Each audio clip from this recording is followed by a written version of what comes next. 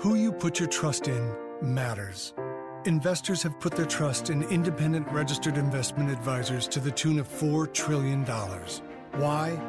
Learn more at findyourindependengadvisor.com. Welcome to the Bloomberg Surveillance Podcast. I'm Tom Keene, always with Michael McKee. Daily, we bring you insight from the best in economics, finance, investment, and international relations. Find Bloomberg Surveillance on iTunes, SoundCloud, Bloomberg.com, and of course, on the Bloomberg. Right now, we need to go to our Michael McKee in Dublin. Well, thank you very much, and we welcome Patrick Harker, the president of the Philadelphia Fed, for your first one-on-one media interview. Thank you very much for joining us this morning. I want to start with the news of the day, which was basically the news of yesterday. Janet Yellen saying that the Fed is going to ramp up scrutiny of banks. Now, Wells Fargo is not directly supervised by the Fed as its primary supervisor, but it is the largest bank in your district. So what do you say to its depositors? What do you say to the American people in general about the state of their banks, about the behavior of their banks? So Wells is in the 12th district, the San Francisco district, so we don't directly are involved with them.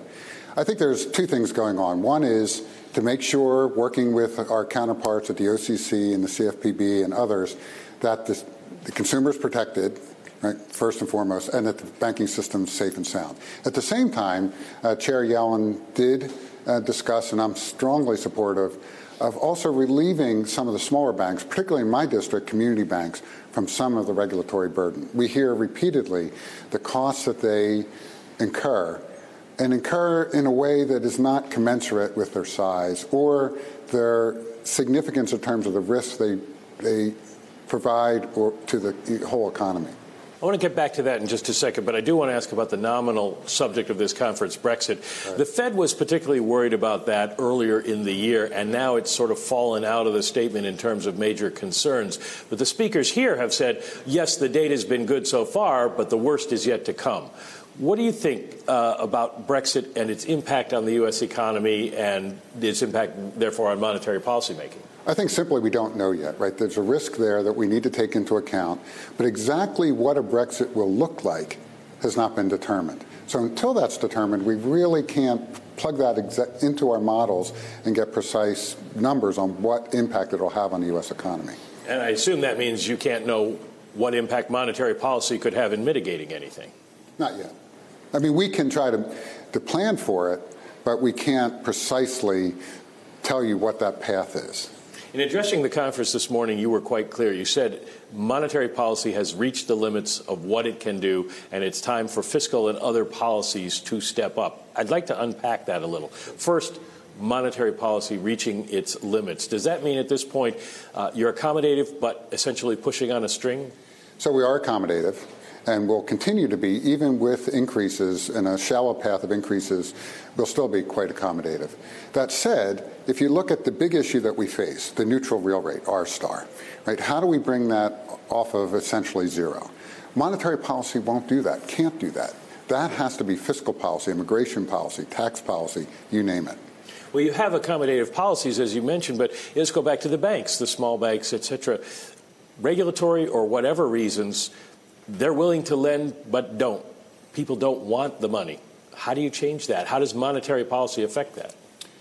So let's define which people we're talking about. In terms of households, no, we're continuing to see household formation, new home purchases, existing home purchases. One of the issues with the existing home purchases is the inventory is low. And so we are starting to see the housing market continue to firm. Business investment, though, you're right. We have seen that quite weak over the last several quarters, last several years.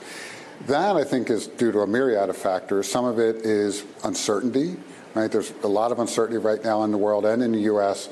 There's also issues of return to the shareholders. There are a couple ways of providing returns to a shareholder. One is through long-term investment in plant and equipment. The other is through things like stock buybacks. And so boards are making rational decisions based on the cost that they have right now for capital and debt. And so I think as rates rise, we may see, and I emphasize may, that reverses a little bit. Well, you've been on several corporate boards. You ran Wharton. You've got business experience. It's been presented sort of as two ways. One is that companies have shifted their short-term now. They don't want to look at long-term investments, whether it's because they want to keep the CEO's pay up or not. The other is that why invest if you don't see a return in the near future? How do you read it? So I think it depends on the industry. It depends on the individual company. There's no universal truth there. But if you think about what companies are facing right now, given the uncertainty, particularly in the U.S., if you're an export-led country and you don't know what the world's going to look like post-election, you're probably going to hold off on some of those investments today. 3 dissents at the last meeting, highly unusual for the Fed. How divided is this policymaking group? I think people do have different perspectives on the pace of normalization. I tend to be in the camp of normalizing sooner rather than later. But I wouldn't say there's great dissent other than the speed at which we remove accommodation. But nobody thinks that we should do that quickly. It will be a shallow path. Tell me more about that. How fast, how far? Not clear, right? I think that is a function of how the economy responds as we start to remove accommodation. Now, at least one of the dissenters, Eric Rosengren of Boston, said he's worried about bubbles developing in financial markets, and other members of the FOMC have suggested the same. Do you see monetary policy distorting financial markets? I think there's a potential for some bubbles, particularly something we watch in the 3rd District, commercial real estate, and we're watching really across the country. But the other thing I worry about, again, is the possible distortive effect we're having on corporate decision-making. It is much easier to do a stock buyback today to increase your share price than long-term investing in plant and equipment. And I think that we have to reverse over time. Well, how do you reverse that? Well, I think if the cost of debt goes up over time slowly, that will naturally start to reverse.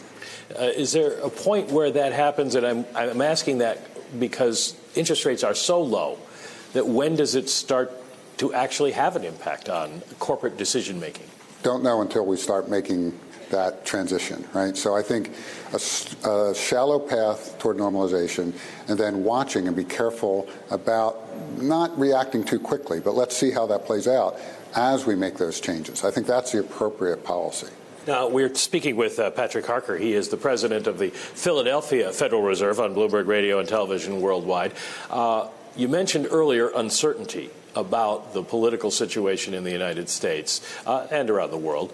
You spent much of your speech today defending the merits of free trade for an economy. Are you worried about the economy in the political climate that we see today? Sure. I think everybody is. And we don't know, and that's an apolitical statement. What we know, for example, in the Philly Fed, we published something called the Partisan Conflict Index, which is an interesting index of looking at how partisan the conversation is in the country. What we know is that's highly correlated with economic results. And so because we have such conflict, it's natural for people to stand on the sidelines and say, I'll just wait until some of this resolves itself. That's not good for the economy. We need people to take risks, right? The economy grows because people take prudent risk. Well, free trade is a risk for the worker who doesn't get to keep his job. How do you defend it to somebody like that? One of the things that we've not done a good job of in the U.S. is deal with the following fact. Free trade benefits the economy as a whole, right? So everybody benefits by the cost of a goods going down a few dollars. But the workers who lose their jobs get disproportionately hurt. We need to find a way to share those benefits. So the economy benefits, but we need to help give some of the benefits back to the people who are hurt. Whether it's through things like wage insurance or retraining programs, we need to do a better job of making that transition. Now, let's talk a little bit about you. Unlike many members of the Fed, you didn't come trained as a classical economist. You're an engineer by background and training. What do you bring to the table that maybe others don't? So I think as an engineer, right, the engineers are pragmatic, I mean, by definition. So I'm a modeler, I'm a quant by nature. And so I bring a perspective both in terms of thinking through data, but also ultimately it comes down to judgment. Right? And people learn judgment in a variety of ways, whether it's in managing organizations or building bridges. There's a lot of ways you build your capacity for judgment. But that's ultimately what everybody in the FOMC table brings to the table. Well, judgment has been a hallmark of the way Fed has made policy for years, but you go back to the political question on Capitol Hill now about reining in the Fed and arguments that the Fed should be rule-based and the Fed should answer more to Congress about how they make their policy decisions. I presume that's not something you would support. So as a modeler, right, what I know is if you have a model, an equation, and you put uncertain data in, you're going to get uncertain judgments out the other end. You think about things we measure, GDP, inflation, there's a lot of error around those, and they're always revised. But those revisions happen after we have to make a decision. We have to make a decision based on what we know today. A rule just won't do a good job of that because, again, just think simply, we base that on Q1 GDP numbers. And then they get revised, and we look back, the rule would have done something very different. Judgment's very important to smooth out what we know to be fundamental errors in how we measure, because they're inherently hard to measure. Well, speaking of fundamental errors, the Fed's ability to predict the path of the economy has been subject to a lot of criticism, shall we say.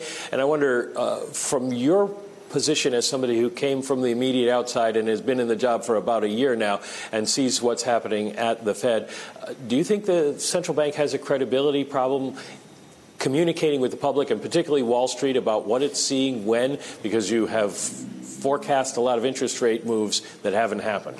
Yeah, so I think one of the fundamental problems we've had is that in the SEP, the dot plot, the path of the Fed funds rate is often taken as some sort of commitment by the Fed as opposed to our best guess, our estimate of what will happen. And I think that's been a communications issue, that it really isn't saying this is exactly what we're going to do. It's saying, given what we know today, this is our best estimate of where that will be, assuming that proper policy is followed.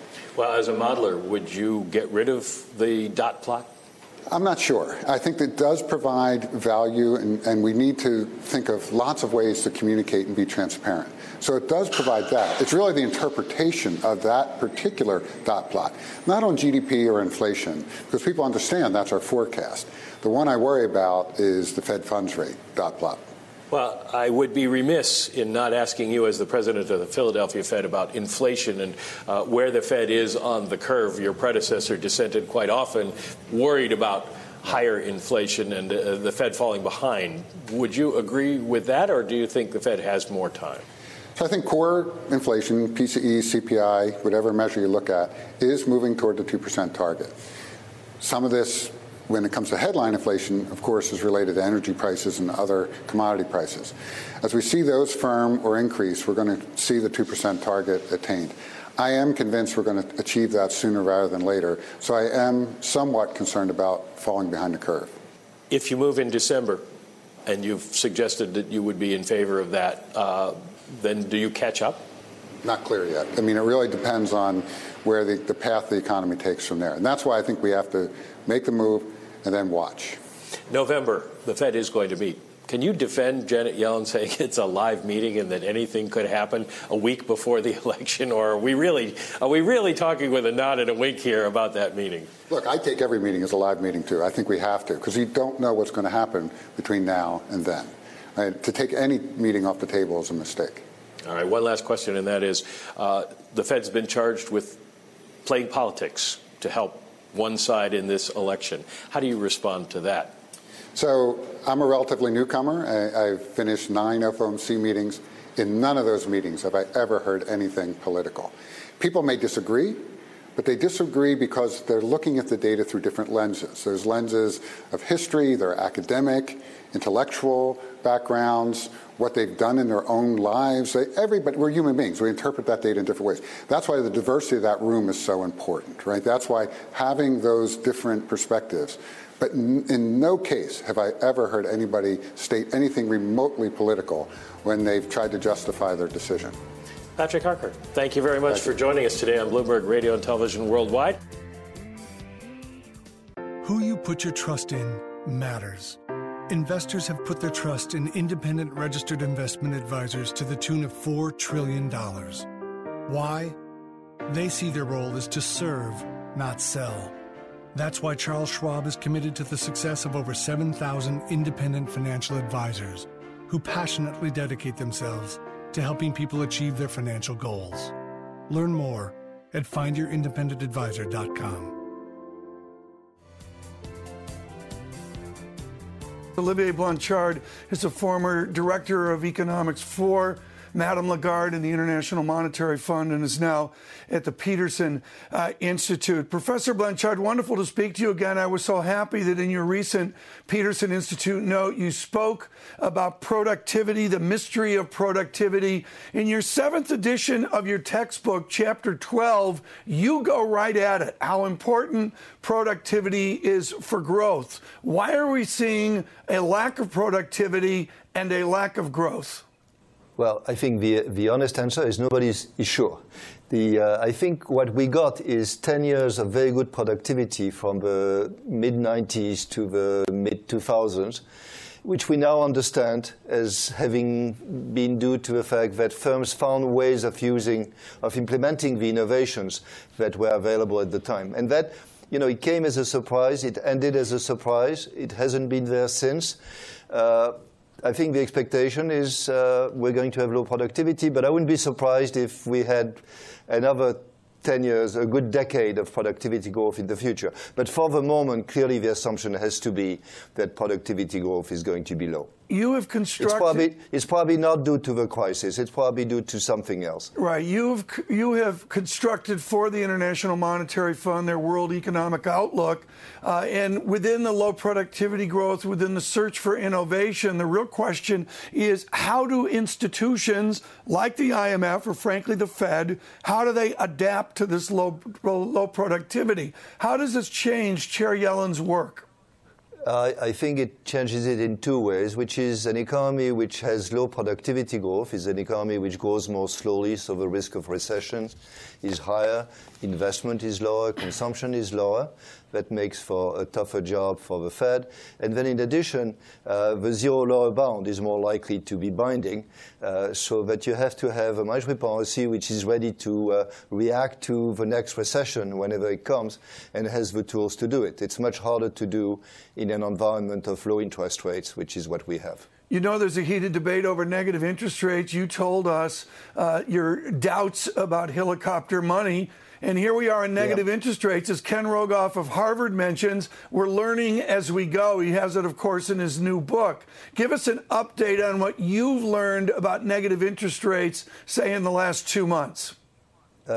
Look, I think the problem with negative interest rates as opposed to low interest rates is with low interest rates in banks can basically, keep the margin, just decrease the rate at which they lend relative to the rate at which they borrow. When you get to negative interest rates, there is a problem that they are very reluctant to actually decrease the rate on depositors, right? So it eats in the profits. Now, this being said, I think the news, not from the last 2 months, but maybe the last year, is that the effect on the profits of banks have not been big. So far, it hasn't led to a major effect on the profits of banks. But if it's used more, then I would start worrying. Critically here then, and you've been so good at this over the years of separating outside shocks, exogenous shocks from what's going on inside the model, does the model of negative rates make Deutsche Bank, Commerzbank, and for that matter, other banks more susceptible to exogenous shocks? I mean, they have to live with economists' work. Well, I think it's a much more general issue than negative rates, is that the profits of banks, have come down a lot. And when you have low profits, then any shock can get you to a region where you don't want to be. So I think, yes, banks are in a way more risky than they were. We have undone this partly through higher capital ratios. But in the end, they are, if they make very little profit, the probability that they make a loss and get in trouble is higher. So we have to worry about this. You had a wonderful, wonderful article recently on the future of modern academic economics on DSGE, widely reported and discussed among economic leaders as yourself. The argument now is of traditional MIT economics like Blanchard, like Vice Chairman Stanley Fischer, and the idea of a modern Phillips curve economics, a traditional orthodox economics, and some people saying, no, wait a minute, here's what happens. If you work with an Irving Fisher of 80 years ago, if you generate low rates, you end up generating disinflation and outright deflation. Help us here with a raging debate in economics about what the zero bound does. Does it help us get to inflation? Or does the zero bound and negative rates, does it help us get to disinflation and that ugly thing, deflation?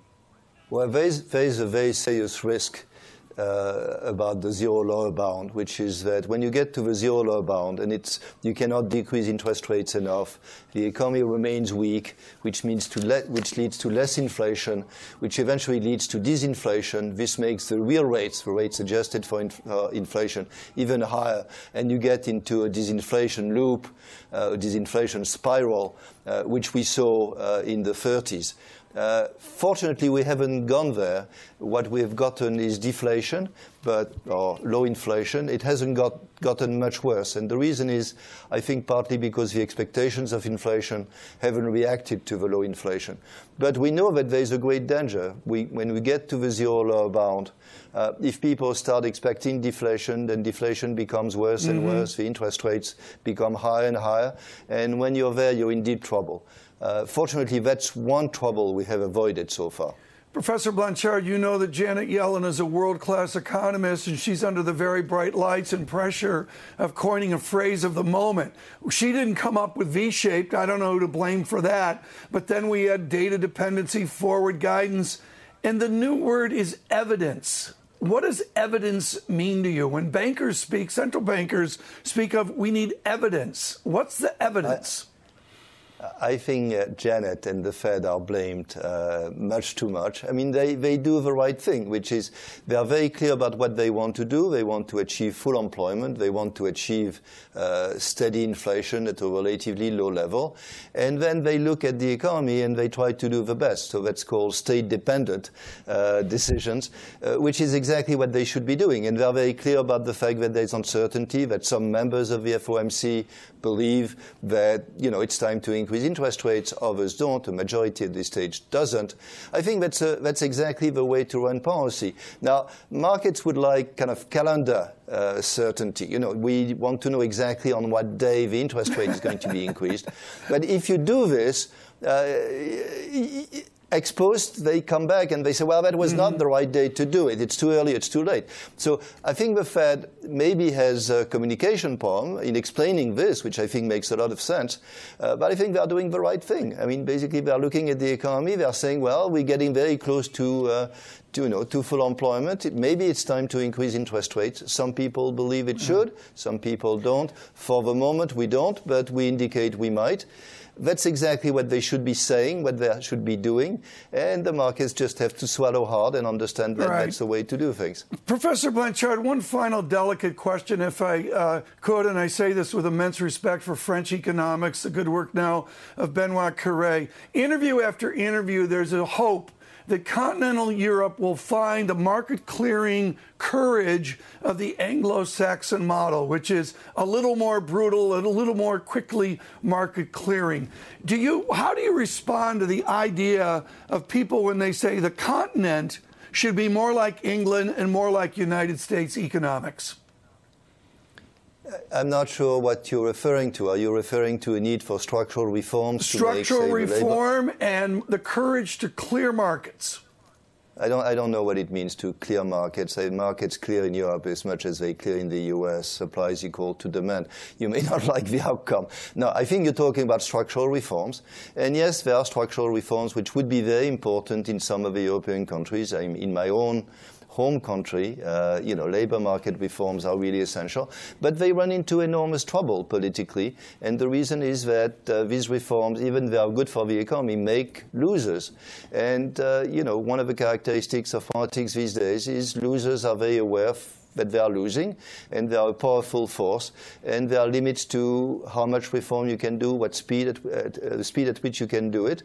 So governments have to try, but they have to be deeply conscious of the distributional effects of these reforms. So it's not going to happen overnight. Professor Blanchard, thank you so much. Olivier Blanchard with the Peterson Institute.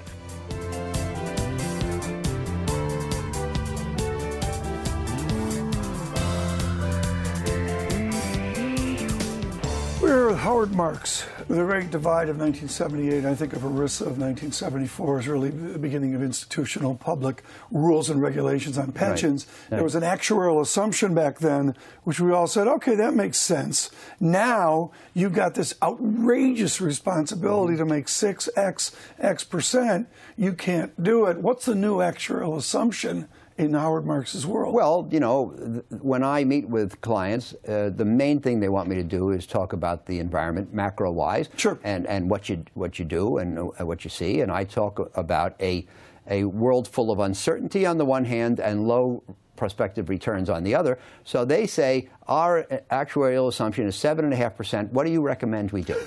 And so I say, I recommend you change your actuarial assumption. You see, the assumption used to be what you think you can make. Agreed. Now, more often, I think it is what you need to cause your assets and your future cash flows to equate to your needed funds for liabilities. What's the real actuarial assumption? I mean, Zvi Bodie's way down at Boston University. He's led the way on a low statistic. Yeah. You made jokes about Zvi Bodie 10 years ago. He looks like a genius now. What's your assumption for a 60-40 efficient market blend?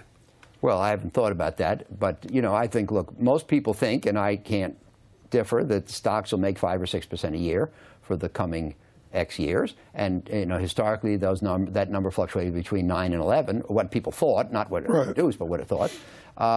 And then, of course, let's say high-grade bonds 2 to 3. Mm-hmm. So if you average 2 to 3 and 5 to 6, you don't get 7.5. That's the only thing I'm sure of. You write a memo, which is gospel. Mr. Buffett talks of it as others on the street. It is a remark. I'm not going to send it out to anybody, so don't ask me to. But you're writing on our politics. How do you fold the debate, the next debate, the debate after that? How do you fold October and the dash to the first Tuesday of November into what you want to do? I'm not here to talk about who my favorite candidate is, and I don't think that's why you asked me on. Yeah. But the one thing I know is that if Hillary Clinton is elected, most people have a pretty good idea what she'll do. And in fact, the complaint of the people who don't like Hillary is that she's too predictable. She's going to be too reliably status quo. Her fiscal line is pretty much on the present trend. That's right. If Donald Trump is elected, I don't think we know what he's going to do. And in fact, he believes that keeping your cards close to your vest and being unpredictable is an important part of being a leader. So I think that, and yet the market abhors uncertainty. That's a really old saw that you've heard many times, and I have too. And I think that if you get Trump, you're going to get uncertainty. So if I thought Trump was going to win, then I would anticipate a decline. Now, it happens that we don't invest for the short term. I abhor, personally, the term trader, and we're not traders. And we're also not in the stock market, the U.S. mainstream stock market, in any important way. And so I think the safest thing to say is that we are not doing anything in anticipation of the election outlook. Bill Gross has a moniker now, unconstrained.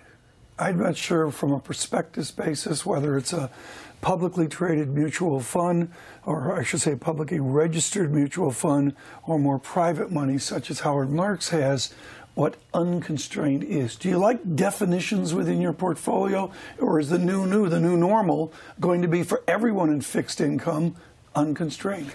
I think you have to define what you do, because the client has to fit you into a batting order. And if you have a number, but you refuse to tell anybody what position you play or what your skills are, then how can you be put in the lineup? So, you know, our approach is we have funds that do 25 different things, and we enunciate them clearly, and we have never strayed. That means the client can figure out whether we should play a place in his batting order. And Managers, in theory, can do better for their clients if they are unconstrained, if they can buy any security in their universe or in any universe. But that makes them very unpredictable. So there has to be a kind of a give and take of the flexibility that will enhance a manager's potential and the predictability that the client needs. Thanks for listening to the Bloomberg Surveillance Podcast.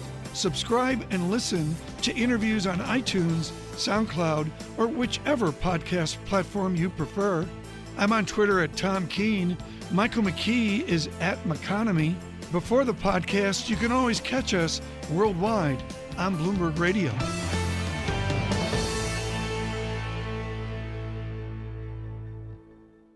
Who you put your trust in matters. Investors have put their trust in independent registered investment advisors to the tune of $4 trillion. Why?